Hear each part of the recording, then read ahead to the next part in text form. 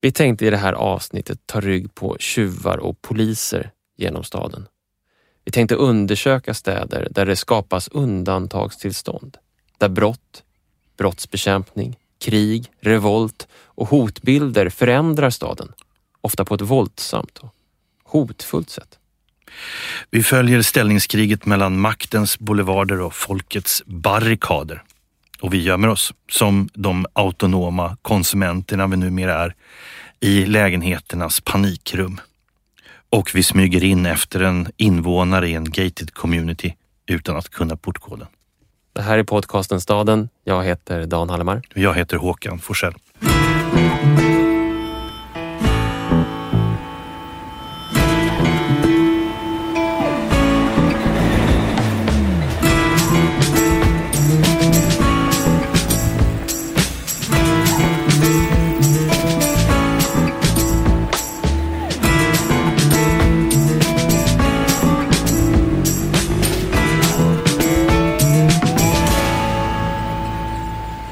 Vi ska börja det här avsnittet med en berättelse. En helt sann berättelse, men en berättelse som har drag av saga. En saga om att vilja lura en hel stad och även dess byggnader. Huvudpersonen i den här berättelsen är George Leonidas Leslie. Han kom till New York som nyutbildad arkitekt från universitetet i Cincinnati.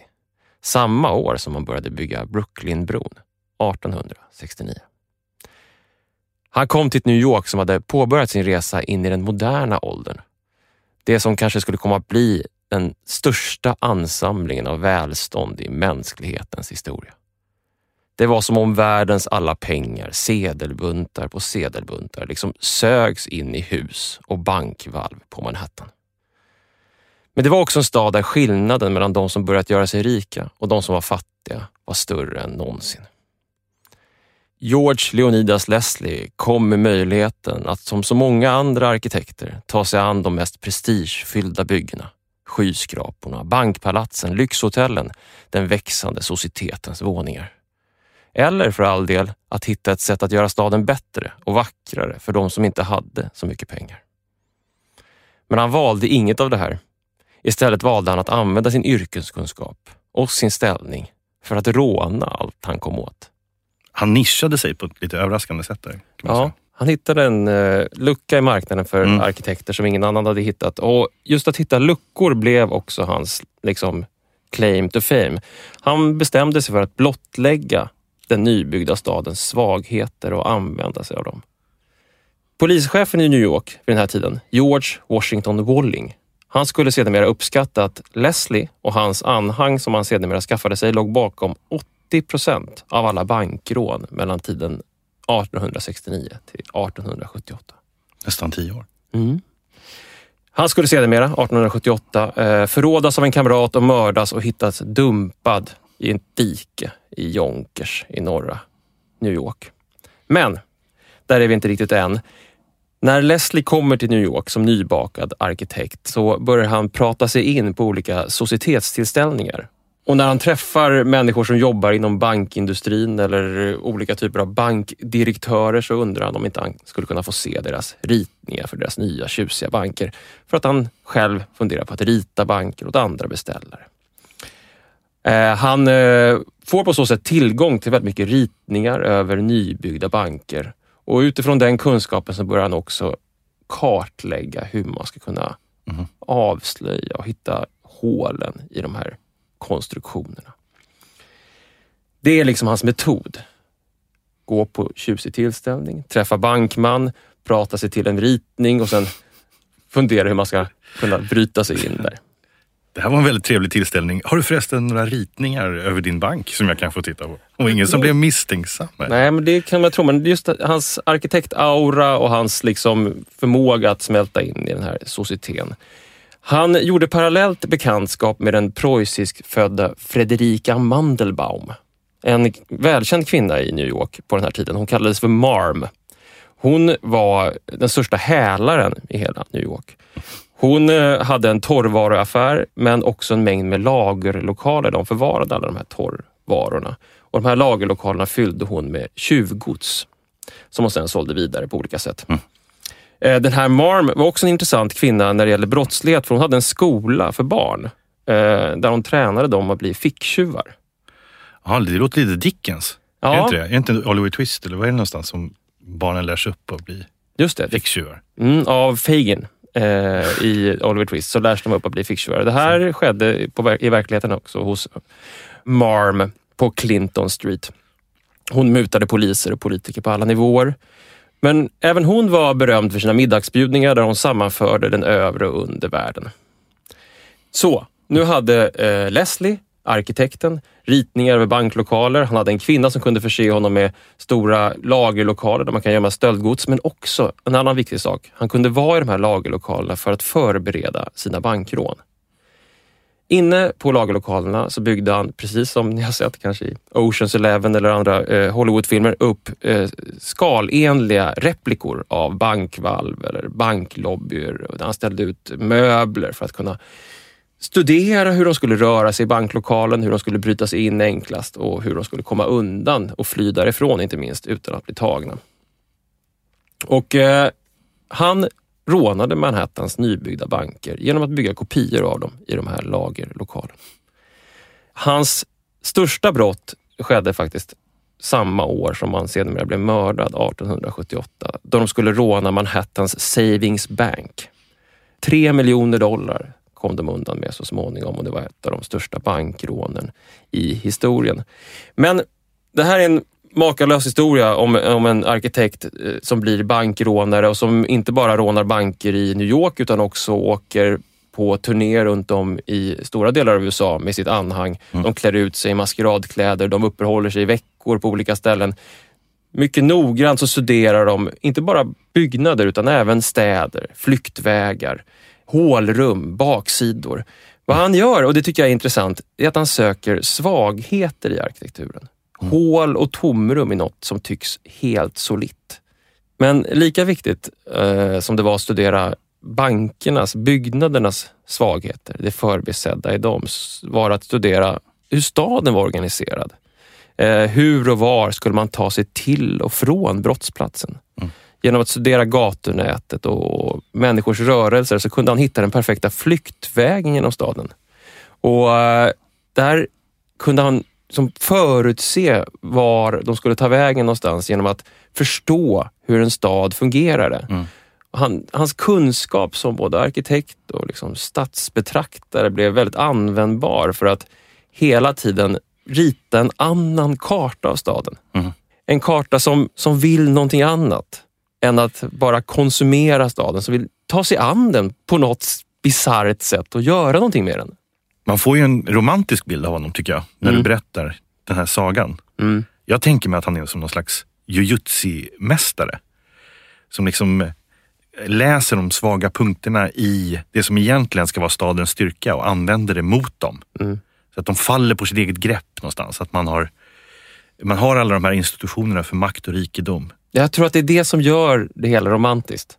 Att man betraktar det som någon Robin Hood-grej, eller att det är någonting som att man avslöjar och blottlägger ett välstånd som är byggt på fattigdom till exempel. Att man skapar den här romantiska bilden av en underdog som avslöjar någonting som är solitt och gyllene, och att den här andra världen som syns från gatorna, men om man tittar tillräckligt noga i den här blänkande banklobby, imposanta guld- och marmorvärlden, så hittar man det förbisedda och svagheten, och att det är det han på något sätt blottlägger.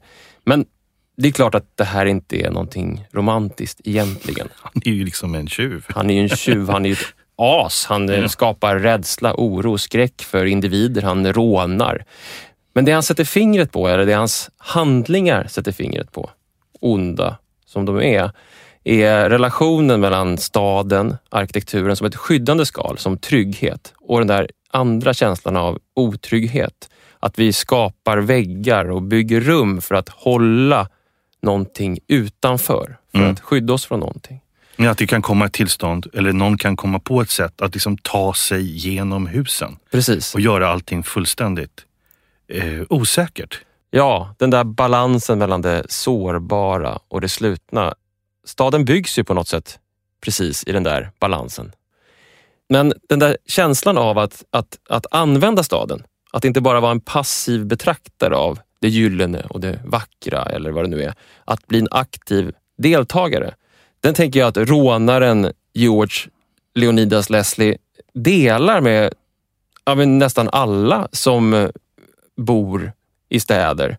Alltså lockelsen i att överlista städer eller hus. Till exempel klättra upp i ett träd för att smyga in hos en flickvän på andra våningen. Det låter ju jätteobehagligt att göra sånt. Lite läskigt. Romeo och Julia-varianten. Eller att smyga längs en korridor utan att höras. Att hitta den där hemliga gången bakom bokhyllan. Hemliga passager. Det finns något närmast så här folkloristiskt i det här att hitta det dolda. Man återförtrollar en stad som vid en första anblick kan tyckas stum och nästan avvisande.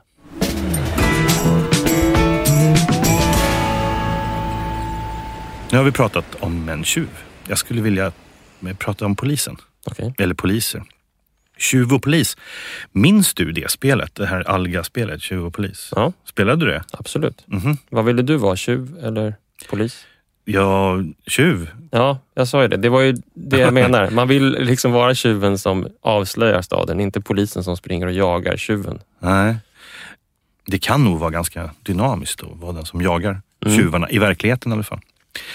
Om jag ska kalla det för polisiära betraktelser över våra städer, verkar ju ha spridit sig till en massa andra sektorer.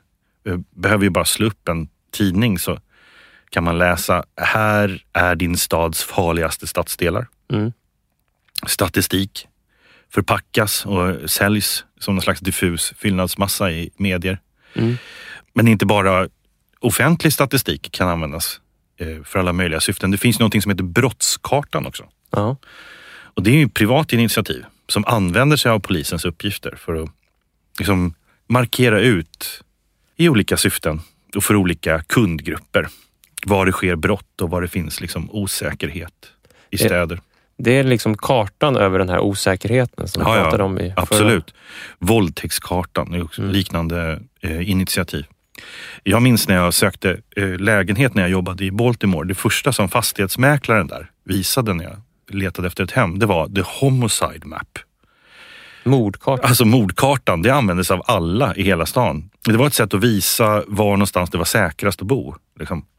Och hur morden i Baltimore hade rört på sig under senaste tid, så man liksom kunde förutse då förhoppningsvis att ens nya boende inte skulle hamna i liksom skottlinjen av fel slags utveckling.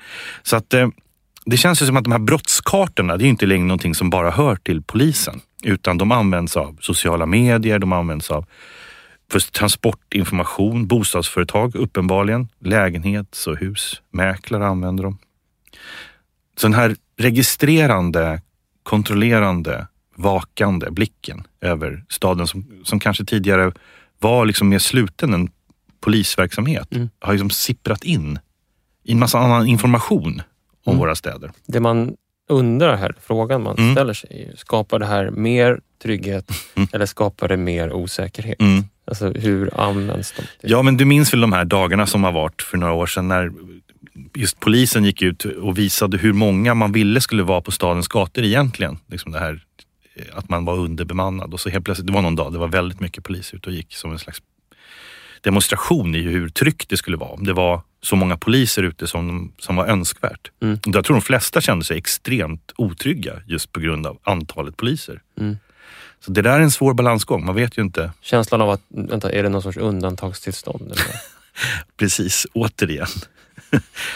Det finns, om man nu ska titta lite mer närmare bara på polisen, så finns det ju ett ganska stort forskningsfält som har fullständigt exploderat under senare år inom samhällsvetenskapen, och det är polissociologi.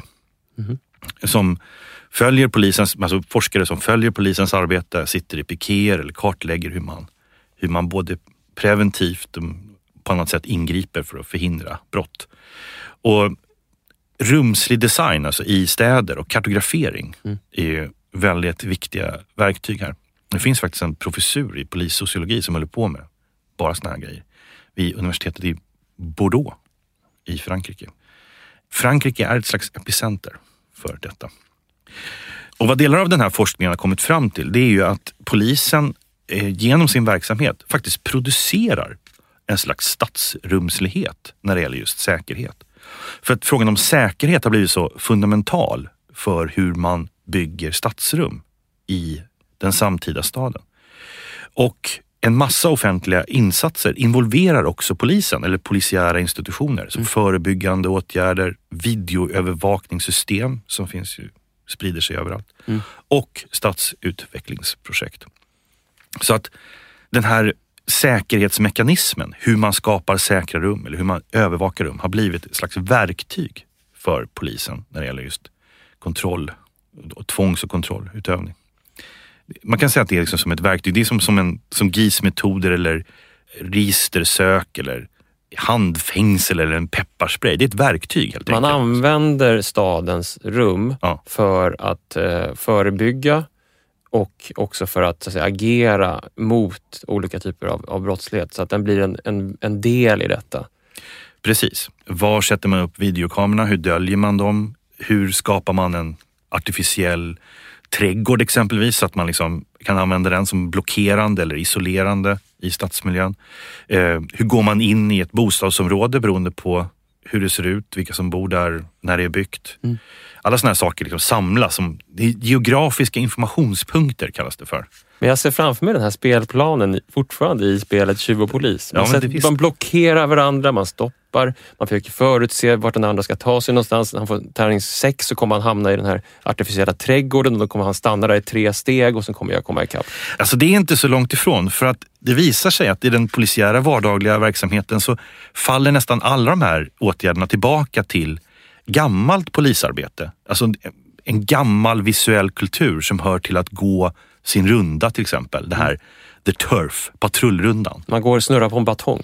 Jag läste en artikel som menade att den traditionella visuella kulturen hos polisen, det vill säga att se var fara kan uppkomma, hur rumsligheten ser ut på ett subjektivt sätt när man går den här patrullrundan, är fortfarande det som präglar hur man använder kartor. Man har inte haft någon hjälp att liksom göra det på ett mer avancerat sätt. Det är liksom polis, där krimi-serier. De sätter nålar på en anslagstavla där det är en karta och det är fotografier och sådär. Det är fortfarande så som kartograferingen av brott i städer liksom tar sig uttryck. Det är ju lite intressant där för att jag tänker att den här tysta kunskapen som du beskriver som finns liksom inom polisväsendet som rör sig på gatorna, den är ju liksom som en svart låda som inte liksom omgivningen kan se in i heller. Vilket också auran kring hela polismaktutövningen kanske också är drabbad av att de kan tyckas uppträda nyckfullt eller hotfullt av helt skäl som man som medborgare kanske inte kan förstå för att de agerar utifrån en gammal svart polislåda som är som 100-årig. Alltså. Ja, jag tror att det är mycket hands-on-kunskaper helt enkelt. Det var ju några bland polisen själva som vid ett tillfälle, i ett sån här intervjutillfälle, hade blivit ombedda att mer liksom förklara vad de här kartorna som hängde på väggen, vad de betydde och hur man skulle tolka dem. Och då hade de alltid sagt till slut när de blev lite pressade att det här är endast ett försök. Vi gör lite försök här. Och i den mån man hade försökt att liksom använda sig av digitala redskap så hade de här poliserna ofta lärt sig på egen hand. Så du har helt rätt i det, att det finns ett traditionellt sätt att förhålla sig till rumslighet inom poliskåren som går hundratals år tillbaka. Om vi stannar kvar lite grann i Frankrike så finns det ju flera skäl till att just det landet är någon slags centrum för praktik och teori gällande polisiär kontroll idag av det urbana rummet.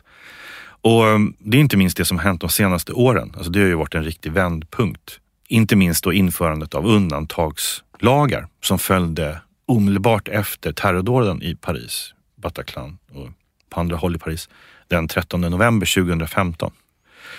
Man sa att det skulle vara i 2 veckor det här undantagstillståndet bara, men det var ju förlängt. Och under de första 2 månaderna så genomsöktes 2500 hem, kontor, moskéer, framförallt restauranger i Frankrike. Och det var en ganska våldsam operation som just undantagstillstånd indikerar ju det.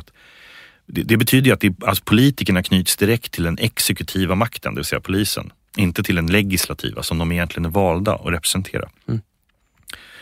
Den tyska statsvetaren Carl Schmitt skrev ju en definition på 20-talet som blev väldigt beryktad om att suverän är den makt som bestämmer över undantagstillståndet.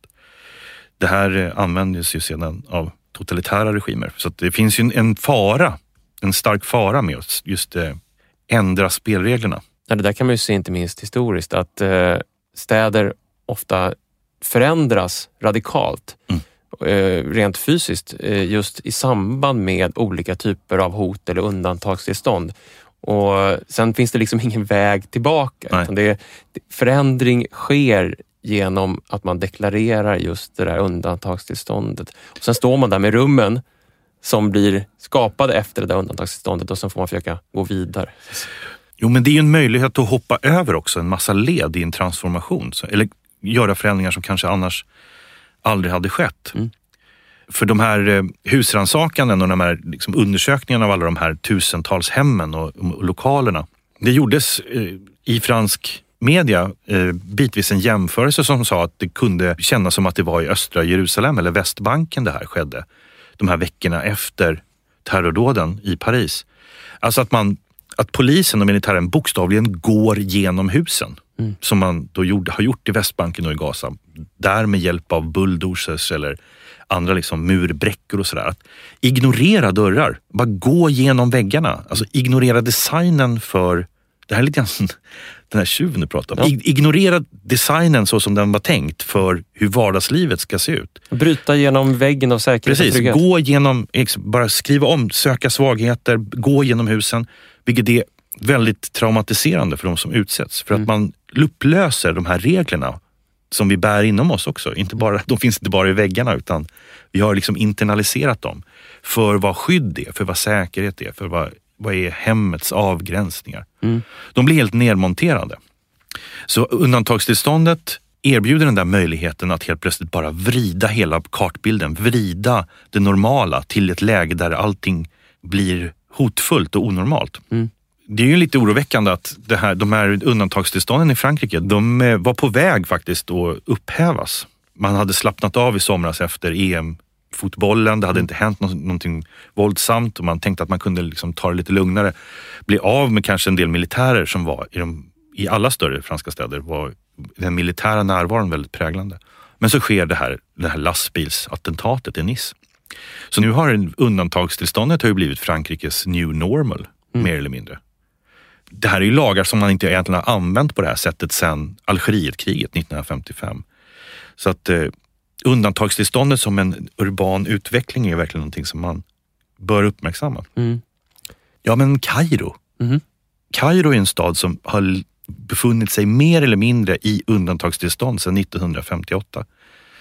Stadsrummet har liksom återkommande blivit redskap för polisiär och militär intervention och en massa militär design. Militär design? Ja, alltså blockeringar, vägspärrar, återvändsgränder. Man har liksom clearat upp gator så att man lättare ska kunna gå in med trupper och liknande. Det är så välbekant här. Jag tänker om vi går tillbaka till Paris. Ja, absolut. Låt oss göra det. 1870-tal, skapandet av det moderna Paris av baron Haussmann, de breda boulevardernas Paris, är väl också en sorts militär design? Absolut. Det är en militarisering av stadsrummet. Skapa de här boulevarderna som skulle bryta sönder proletära Paris gyttrighet. Göra det genomlyst och ordna stadsrummet. Och han skriver det i sina memoarer till och med. Att den militära anledningen var stark. Det fanns en hel del andra, sanitära och sådär också. Men Haussmann själv tryckte på just den biten. Och vid den här tidpunkten som du nämner, i början på 1870-talet, då hade ju Paris varit kanske världens mest oroliga stad i decennier. Det franska samhället har ju en våldshistoria som är helt häpnadsväckande. Och i början av 1870-talet så var inte Haussmanns reglering var inte riktigt klar. Den hade kommit ganska långt men den var inte riktigt färdig. Och just vid den här tidpunkten så Frankrike förlorar mot Preussen i det där kriget. Det blir enormt socialt turbulent och i Paris uppkommer den så kallade Pariskommunen 1871 som var en 2 månader lång revolutionär rörelse där socialister, arbetare tog makten över staden. Det här leder till ett inbördeskrig Den franska regeringen och Paris myndigheter försöker att slå ner den här revolutionen. Och det här har naturligtvis i efterhand också kartograferats hur det har gått till. Och man slås av hur ologiskt trupperna som ska slå ner revolutionen rör sig i staden. Och det är ju för att den här regleringen inte riktigt är färdig. Och kommunitärerna, de här revolutionärsgrupperna, de byggde barrikader. Barrikader spelar en väldigt stor roll för hur de delarna i inbördeskriget just rör sig och vad striderna uppkommer. Deras ledare, Auguste Blanqui, han lät trycka en manual som finns att läsa om hur man bygger barrikader i Paris, var man bör bygga barrikader och vilka grannskap som var viktiga att försvara. Men det verkar som att Pariskommunen blev lite offer för sina egna demokratiska principer. För att den som varit ansvarig att bygga barrikaderna var en som inte kunde det riktigt, en skomakare som heter Napoleon Guillard. Och han organiserade barrikadbyggandet i staden framförallt vid några få platser. Place de la Concorde är kanske historiens mest extrema gatublockering. Den är helt enorm. Alltså missade han en del sidogator där trupperna och militären tog sig in. Och så slutligen slog ner det här revolutionsförsöket. Det är ett fascinerande möte här på Place de la Concorde mellan en folklig barrikadering, offentlig planering och militär intervention som har i det här fallet en kanske given vinnare eller segrare. Det har den definitivt. Det intressanta är att just den här Pariskommunen från 1871, den har fått en slags revival. Det är en enorm uppmärksamhet kring och intresse för vad den här folkliga användningen av rummet, det här aktivistiska engagemanget i stadsrummet har fått en väldigt stor genklang. Det är bara för någon dag sedan så lyssnade jag på ett radioprogram som handlade just om att man nu offentligt också vill på något sätt återupprätta hedern hos de här människorna som blev avrättade eller landsförvisade eller vad de blev för någonting som när revolutionen hade slagits ner.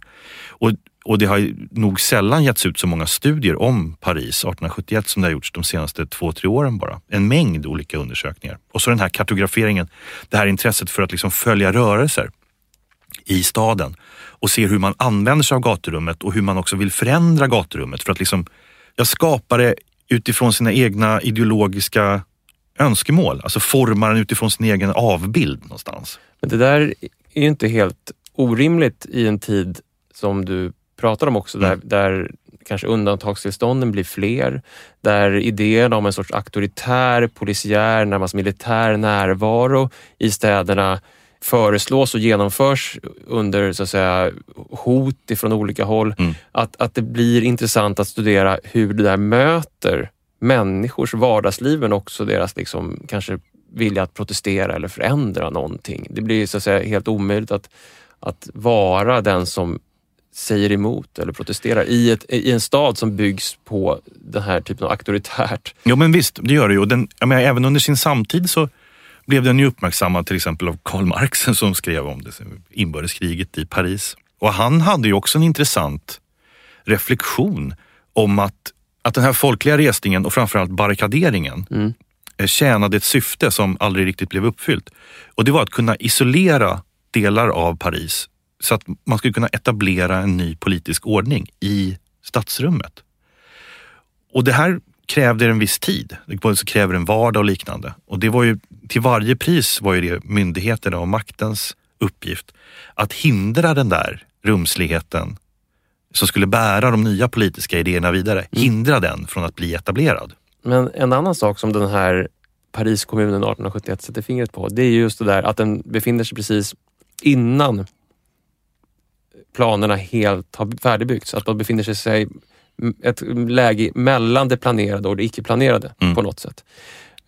För att det är ju en sak att just skydda städer som är noggrant och enkelt planerade. Rutnätstäder och boulevardstäder som Paris är idag.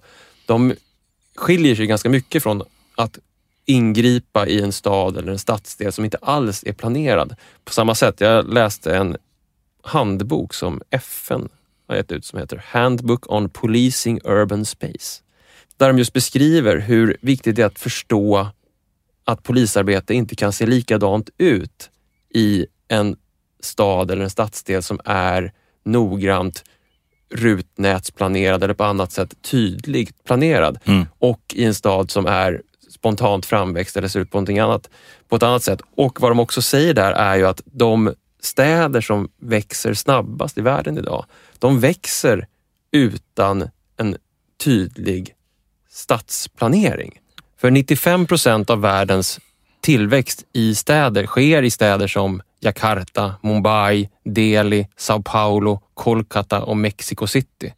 Det är städer som åtminstone från en polisiär synvinkel kan tyckas oöverblickbara. Där man saknar kartor, där man inte har dragit fram några boulevarder, där det inte finns några gatuadresser. Och där måste polisarbetet se helt annorlunda ut än vad det gör i planerade städer. Där handlar det mycket mer om att bygga sociala relationer, om att hitta lokala ledare för civilsamhället, att förstå staden inifrån så att säga. Det går inte liksom att komma dit och bara spärra in folk och införa nolltolerans och broken windows idéer liksom, utan man måste bygga relationer, menar du? Ja, och det är liksom ett situationellt polisarbete som hela tiden förändras och som är ganska nytt, apropå det här vi pratade om förut, att polisen har sitt 100-åriga historia, sin svarta låda som de arbetar utifrån. Och här finns, den här FN-rapporten pekar väldigt tydligt på det, här finns ett stort problem för den samtida brottsbekämpningen inom polisen, att man inte har riktigt verktygen för att förstå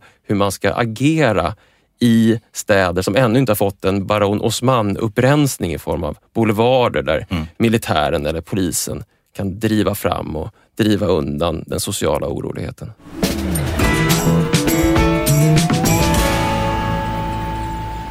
Jag plockade upp sociologen Johan Asplunds gamla bok Essä om Gemeinschaft och Gesellschaft från början av 90-talet.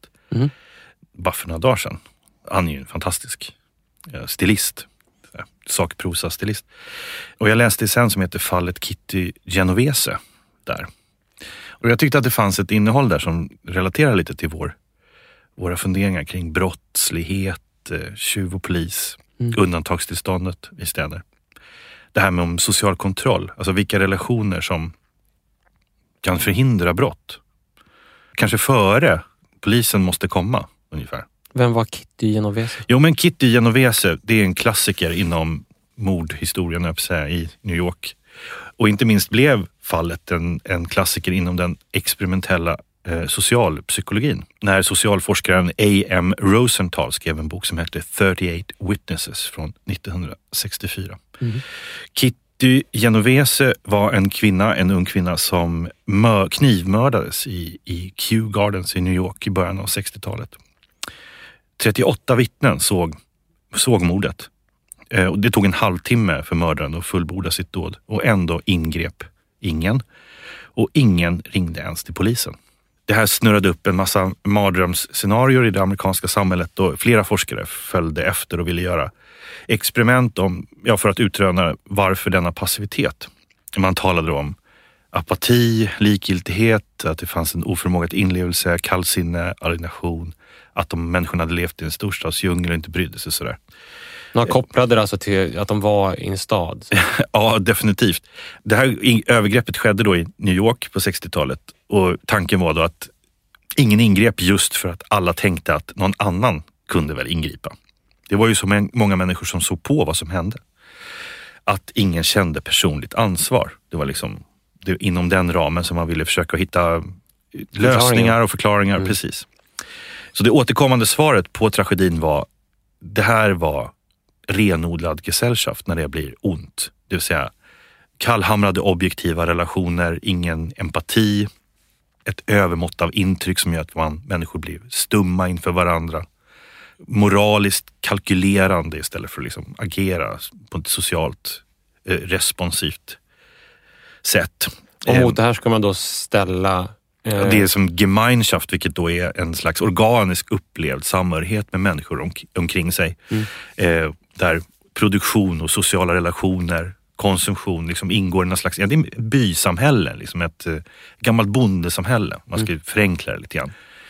Tankarna om de här två renodlade modellerna av samhället kommer ju från Ferdinand Tönnies, som var sociolog i slutet på 1800-talet i Tyskland, som just ville förklara den moderna samhällets liksom utveckling från det ena till det andra. Men Forskare som då studerade Kitty Genovese-fallet tenderade också ibland att prata om det som en slags kostnadskalkyl. Alltså att det var i storstaden, i Gesellschaft, så relateras allting till en slags ekonomisk förståelseform. Var det värt att ingripa? Alltså var intäkterna i form av medmänsklighet, altruism, kanske social status för att ingripa, för att hjälpa den här Kitty, var de högre än kostnaderna? För att möta en galen knivmänniska. Ja, då kunde man ingripa. Om de, så här. Det här var ju kostnaderna då skyhöga, precis som du säger. Alltså att ingripa mot en psykotisk knivman. Alldeles för höga kostnader. Så Homo economicus säger att den där transaktionen, den går jag inte med på. Det var dålig deal. Jag har inte tänkt på det här tidigare. Det är 15 år sedan jag läste Asplunds klassiker. Och jag tror faktiskt att Asplund själv försöker dölja det lite grann i den här boken. Men han är egentligen så dödstrött på storstaden. Han tål den inte. Han skriver till exempel att begreppet ansvar, det är ett gesellschaftsfrämmande begrepp. Ja. Men ändå så är han är inne på en lösning som är intressant. Alltså att om det nu saknas altruism, solidaritet, medkänsla och ansvar i storstaden, då kanske ändå svaret inte är att söka att införa liksom mer Gemeinschaft, försöka att liksom blodtransfusionera in någon slags sådär bysamhället in där. Det funkar inte. Det kommer bara gå jättedåligt.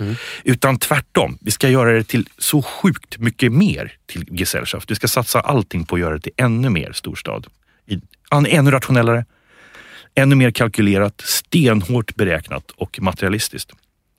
Så, hur då? Jo, men vad måste hända för att det här inte ska upprepas? För att inte det ska komma en till psykotisk knivman och mörda en annan Kitty Genovese eller inför Niklas 38 Eriksson. Ögonpar. Inför 38 människor som står och tittar på från sina fönster till exempel. För i det här fallet var ju det att de var ju i sina hem. Jo, då är svaret så här. Vi måste bli nödsakade att bestraffa och kriminalisera egoistiska beteenden. Och låta ersättning utgå för det oegennyttiga beteendet. Vi måste vara beredda att betala den barmhärtige samariten för hans barmhärtighet. Så svaret är alltså mer Gesellschaft, mer kontrakt och avtalsnormer, även om det liksom innebär att vi liksom kalkylerar på vår medkänsla och våra moraliska värden. Så är det så vi måste, enligt Asplund, det är så vi måste gå för att klara av den här formen av hemska saker som annars kommer att dyka upp igen och igen i storstäder. Den här dystopiska bilden av storstaden som en transaktionsmaskin utan känslor är ju väldigt sorglig att ta del av. Men jag tänker att det kanske finns ytterligare ett sätt. Vi kanske kan betala knivmannen för att inte hugga. Ja. Jag stötte på en stad i Kalifornien som heter Richmond. Den ligger inbakad i det välbärgade Kalifornien, i trakterna mellan San Francisco och Los Angeles. Men staden är ett svart får i den här tjusiga västkustlivet. Den har 5 oljeraffinaderier, 3 kemiska fabriker. Den mest kända är väl Chevron-raffinaderiet. Tung industriekonomi, väldigt långt ifrån techboomen i San Francisco. Här är det skorstenar och oljeledningar som syns vid horisonten. Richmond var 2006 den 9:e farligaste staden i USA. 42 mord på sina 100 000 invånare på ett år. Men den blev vid samma tidpunkt, 2006, den mest progressiva brottsförebyggande staden i USA. En kriminolog från Berkeley kallade Richmond för en historia om pragmatism, en idé om att man måste avlägsna sig från ideologiska, moraliska angreppssätt och prova nya saker för att förhindra den ökade brottsligheten och i det här fallet då mordantalet. Projektet kallades för The Office of Neighborhood Safety, ONS. Och den ansvarige för projektet, Devon Bogan, förklarade när han skulle beskriva det här sitt aha-ögonblick när han förstod att 70% av alla dödliga skjutningar i staden kunde härledas till 17 personer. 100 000 människor, 17 stycken står för 70% av alla skjutningar i staden. Då slog det honom att om vi bara kan nå de här 17 så kommer vi kunna förändra hela den här stadens känsla och anda på något vis. Han bad om en lista på de här 17 och för att hamna på den här listan var man tvungen att ha skjutit någon. Han anställde vad han kallade för Street Outreach Workers. De flesta av de här Street Outreach Workers som skulle gå ut i stadsdelarna hade suttit inne. De var från Richmond och de gick ut i staden med ett meddelande ifrån stadsledningen. Kom till ett möte så ska vi ge dig ett alternativt sätt att leva. De väntade i 3 månader innan det här mötet skulle hållas. Och kom det någon överhuvudtaget? 21 stycken dyker upp på det här mötet. Och hur många var kallade? 25. Aha. Så 21 av 25 kom. Och då höll de ett möte i stadshuset. Och det här gestaltades nästan som ett skådespel för att ge intrycket av att det här var viktigt. Man skulle inte ses på någon fritidsgård i någon stadsdel utan i stadshuset, i det finaste konferensrummet, utsikt över San Francisco Bay. De fick namn med sina namnskyltar på med för- och efternamn, inte några gängnamn. De fick bra stolar och de sa så här, vi ville att de skulle gå in och tänka, vad i helvete är det här? Mm. Och i slutet av mötet så gav Mr. Bogan dem varsitt kuvert. Och i det här kuvertet låg en check på $1000. Och han förklarade att den här checken kan bli eran om ni skriver på ett kontrakt som vi har formulerat som handlar om att ni ska förändras.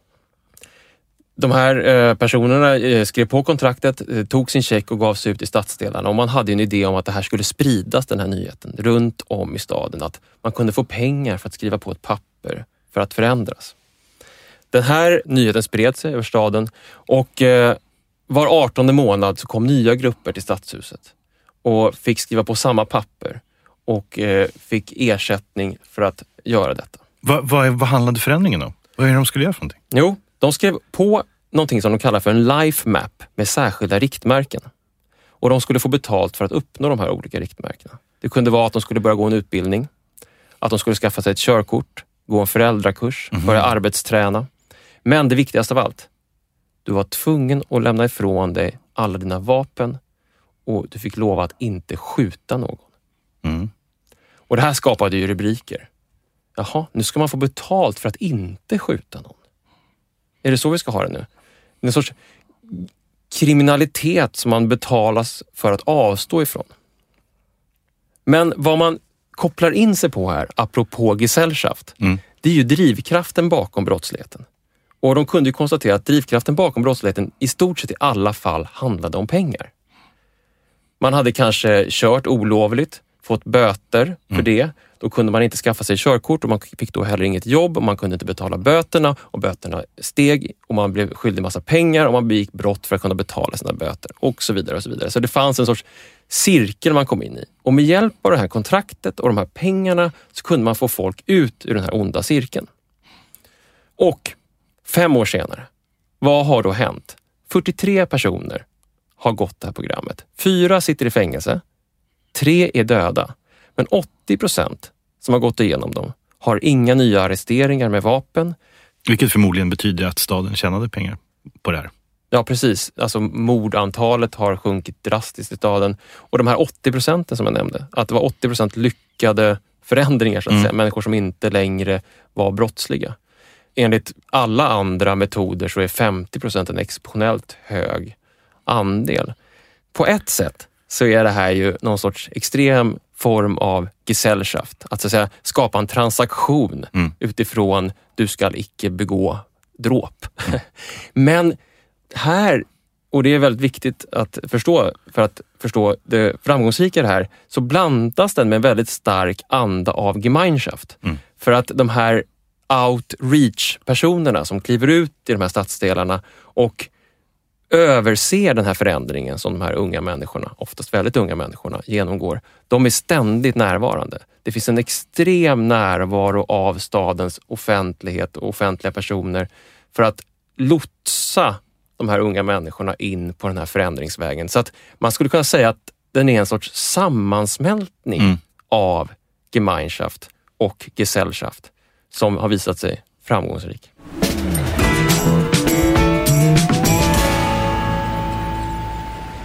När vi skulle göra en bok om svenska villor för ett par år sedan så stötte vi på ett hus i södra Sverige ritad av den svenska arkitektduon Tam och Videgård. Vi fick inte under några omständigheter skriva var huset låg mer än att det skulle låg i södra Sverige. Beställaren var extremt rik Och när vi skulle visa ritningar av huset så var det ett av rummen som inte kunde vara med. Det var det de kallade för panikrummet, eller som det heter på engelska, panic room. Ett panikrum är en plats i ett hus dit husägaren kan ta sig, eller så är det ett av de rummen som verkligen finns, sovrum till exempel, där man kan barrikadera sig om det uppstår en hotsituation. Kidnappning eller inbrott av något slag. Jag råkade på en artikel i lokaltidningen i Stockholm, Vi i Vasastan, nu i november. Det var en rubrik: ökad hotbild får fler att skaffa panikrum. Ja. Så att stockholmare investerar i personliga panikrum. Ja, man skaffar sig någon sorts skalskydd inne i byggnaden som ska skyddas från knockoutgaser eller med skärmar som man kan se på övervakningskameror vad som händer utanför. Jag tycker det är intressant det där, relationen mellan det privata panikrummet som då tycks vara väldigt vanligt eller blir allt vanligare nu, och de här gemensamma skyddsrummen som när vi var alla tillsammans var rädda för atomkrig. De har ju båda att göra med någon sorts diffust hot som vi känner och en rädsla för någonting som på något sätt ska slå skoningslöst mot oss. I det ena fallet ska det slå mot alla om vi ska ner i det gemensamma skyddsrummet. Men i det här fallet så är det den enskilda autonoma konsumenten eller medborgaren då i det här hemmet som är inte det en perfekt spegling av hur krig har förändrats? Vad kriget är idag? Alltså det har gått ifrån typ världskrig till terrorism. Just det. Osäkerheten. Jag tänker på sociologen Zygmunt Baumans skrifter om risksamhället och den flytande moderniteten. Han beskriver ju en sorts osäkerhet hos individer som finns i samhället idag, som i sin tur beror på att allt mer är avreglerat, allt mer är privatiserat och vårt liv flyter i en stad av kommersiella konkurrerande aktörer där vi måste positionera oss hela tiden.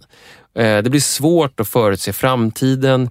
Vad är det för förmågor som räknas? Vad är jag värd imorgon? Det jag kan, min kunskap. Vad är det som är fast i den här flytande verkligheten? Och han tolkar ju, och många har ju tolkat det så, att våra ökade investeringar i personlig säkerhet handlar om att, så att säga, mota den där osäkerheten vid dörren, bokstavligt talat i det här fallet. Vi har ju när vi har besökt städer råkat på just såna här isolerade skapelser som är till för att återupprätta den här meningsfullheten och kanske tron också på en framtid. Och kunna lägga osäkerheten och liksom hoten just utanför grindarna. Och det är ju liksom de här gated communities som dyker upp överallt. Men kanske för vår del kommer jag ihåg, vi var väldigt intresserade av dem när de dök upp i de här postsocialistiska städerna. Till exempel när vi var i Warszawa. Vi fick reda på att Warszawa har faktiskt flest andel gated communities i hela Europa. Ja, 400 stycken var det 2012. Och det har väl förmodligen blivit några till sedan dess. Vi åkte ju till en sån när vi var i Warszawa. Den som heter Marina Mokotov. Det här med att det var en marina tycker jag var så roligt. För det var ju inte liksom det var någon lite sån här utdikad vattenpuss mitt i. Den var inte riktigt klar kanske, men den var väldigt långt ifrån en marina i alla fall. Ja, det var ett gammalt övergivet industriområde och runt omkring så löpte ett järnstaket och det stod terren privatni, privat mark. Och vi gick ner mot grindarna genom en allé med träd och där längst ner så stod det stoppskyltar och vakter i gula reflexvästar. Och ovanför alla de här skyltarna så var det områdets logotyp. Och så fanns det 2 filer när man åkte in med bilarna. En för boende och en för besökare. Vi lyckades ju smita oss in där förbi vaktkuren som det stod protektor på. De hade en logotyp, kommer jag ihåg, det här vaktbolaget. Det var den här hästen i, apropå tjuv- och polisspelet, den här hästen i schackhästen. Springaren var deras logotyp. Vi smög oss in objudna. De missade oss i alla fall. Det var ju inte så här jätteförtroendegivande skulle jag säga. Nej, vi lyckades ta oss in till det här området som enligt byggherren som ritade där man skulle vandra och koppla av som i Warszawas kungliga slott. Vi lyckades alltså ta oss förbi detta första skalskydd. Så vi klev in och vandrade runt den nu torrlagda vattenpussen där i mitten. Men även längs den vägen i parken så löpte ytterligare ett staket, 2 meter högt, ganska aggressivt stålstaket in till de halvprivata bostadsgårdarna där flerfamiljshusen och de små lekplatserna för barnen låg någonstans. Och skulle man, vilket vi faktiskt också lyckades göra, jag tog rygg på en farbror som öppnade de här andra skalskyddet med sin nyckelknippa och smet in på de gårdarna, så kom man fram till det 3:e skalskyddet, vilket då är själva kodlåset till bostaden. Men det skapar en väldigt säregen stämning när allting utanför själva husen är byggt av någon sorts säkerhetsfirma.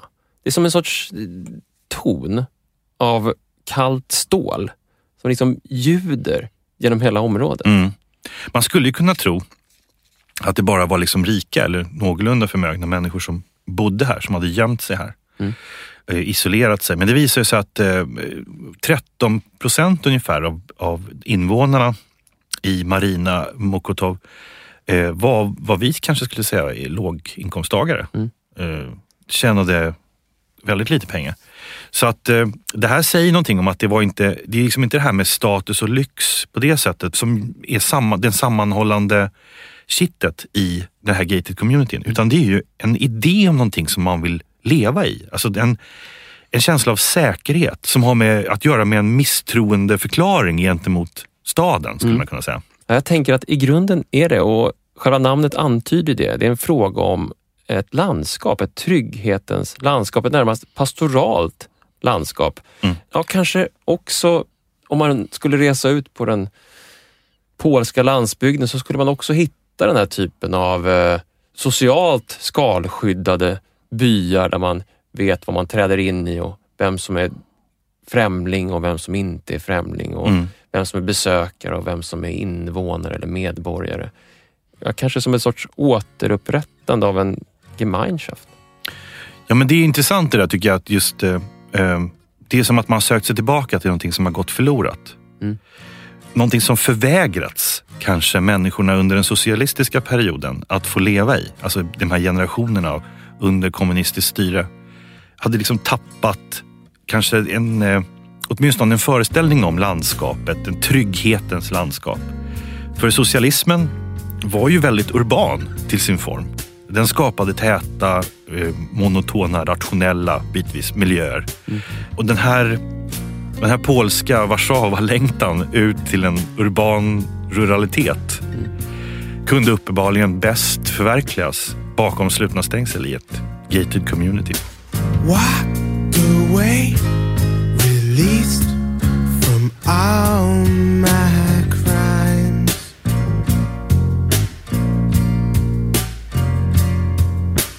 Walked away, released from all my crimes.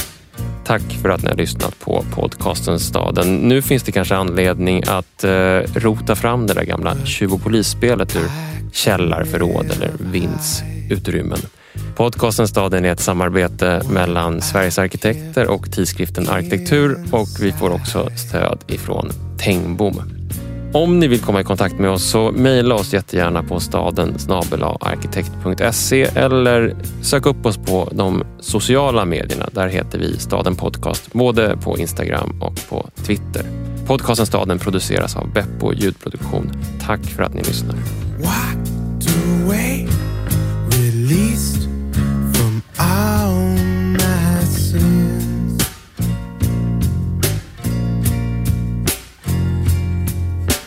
Walked away, released from all my sins.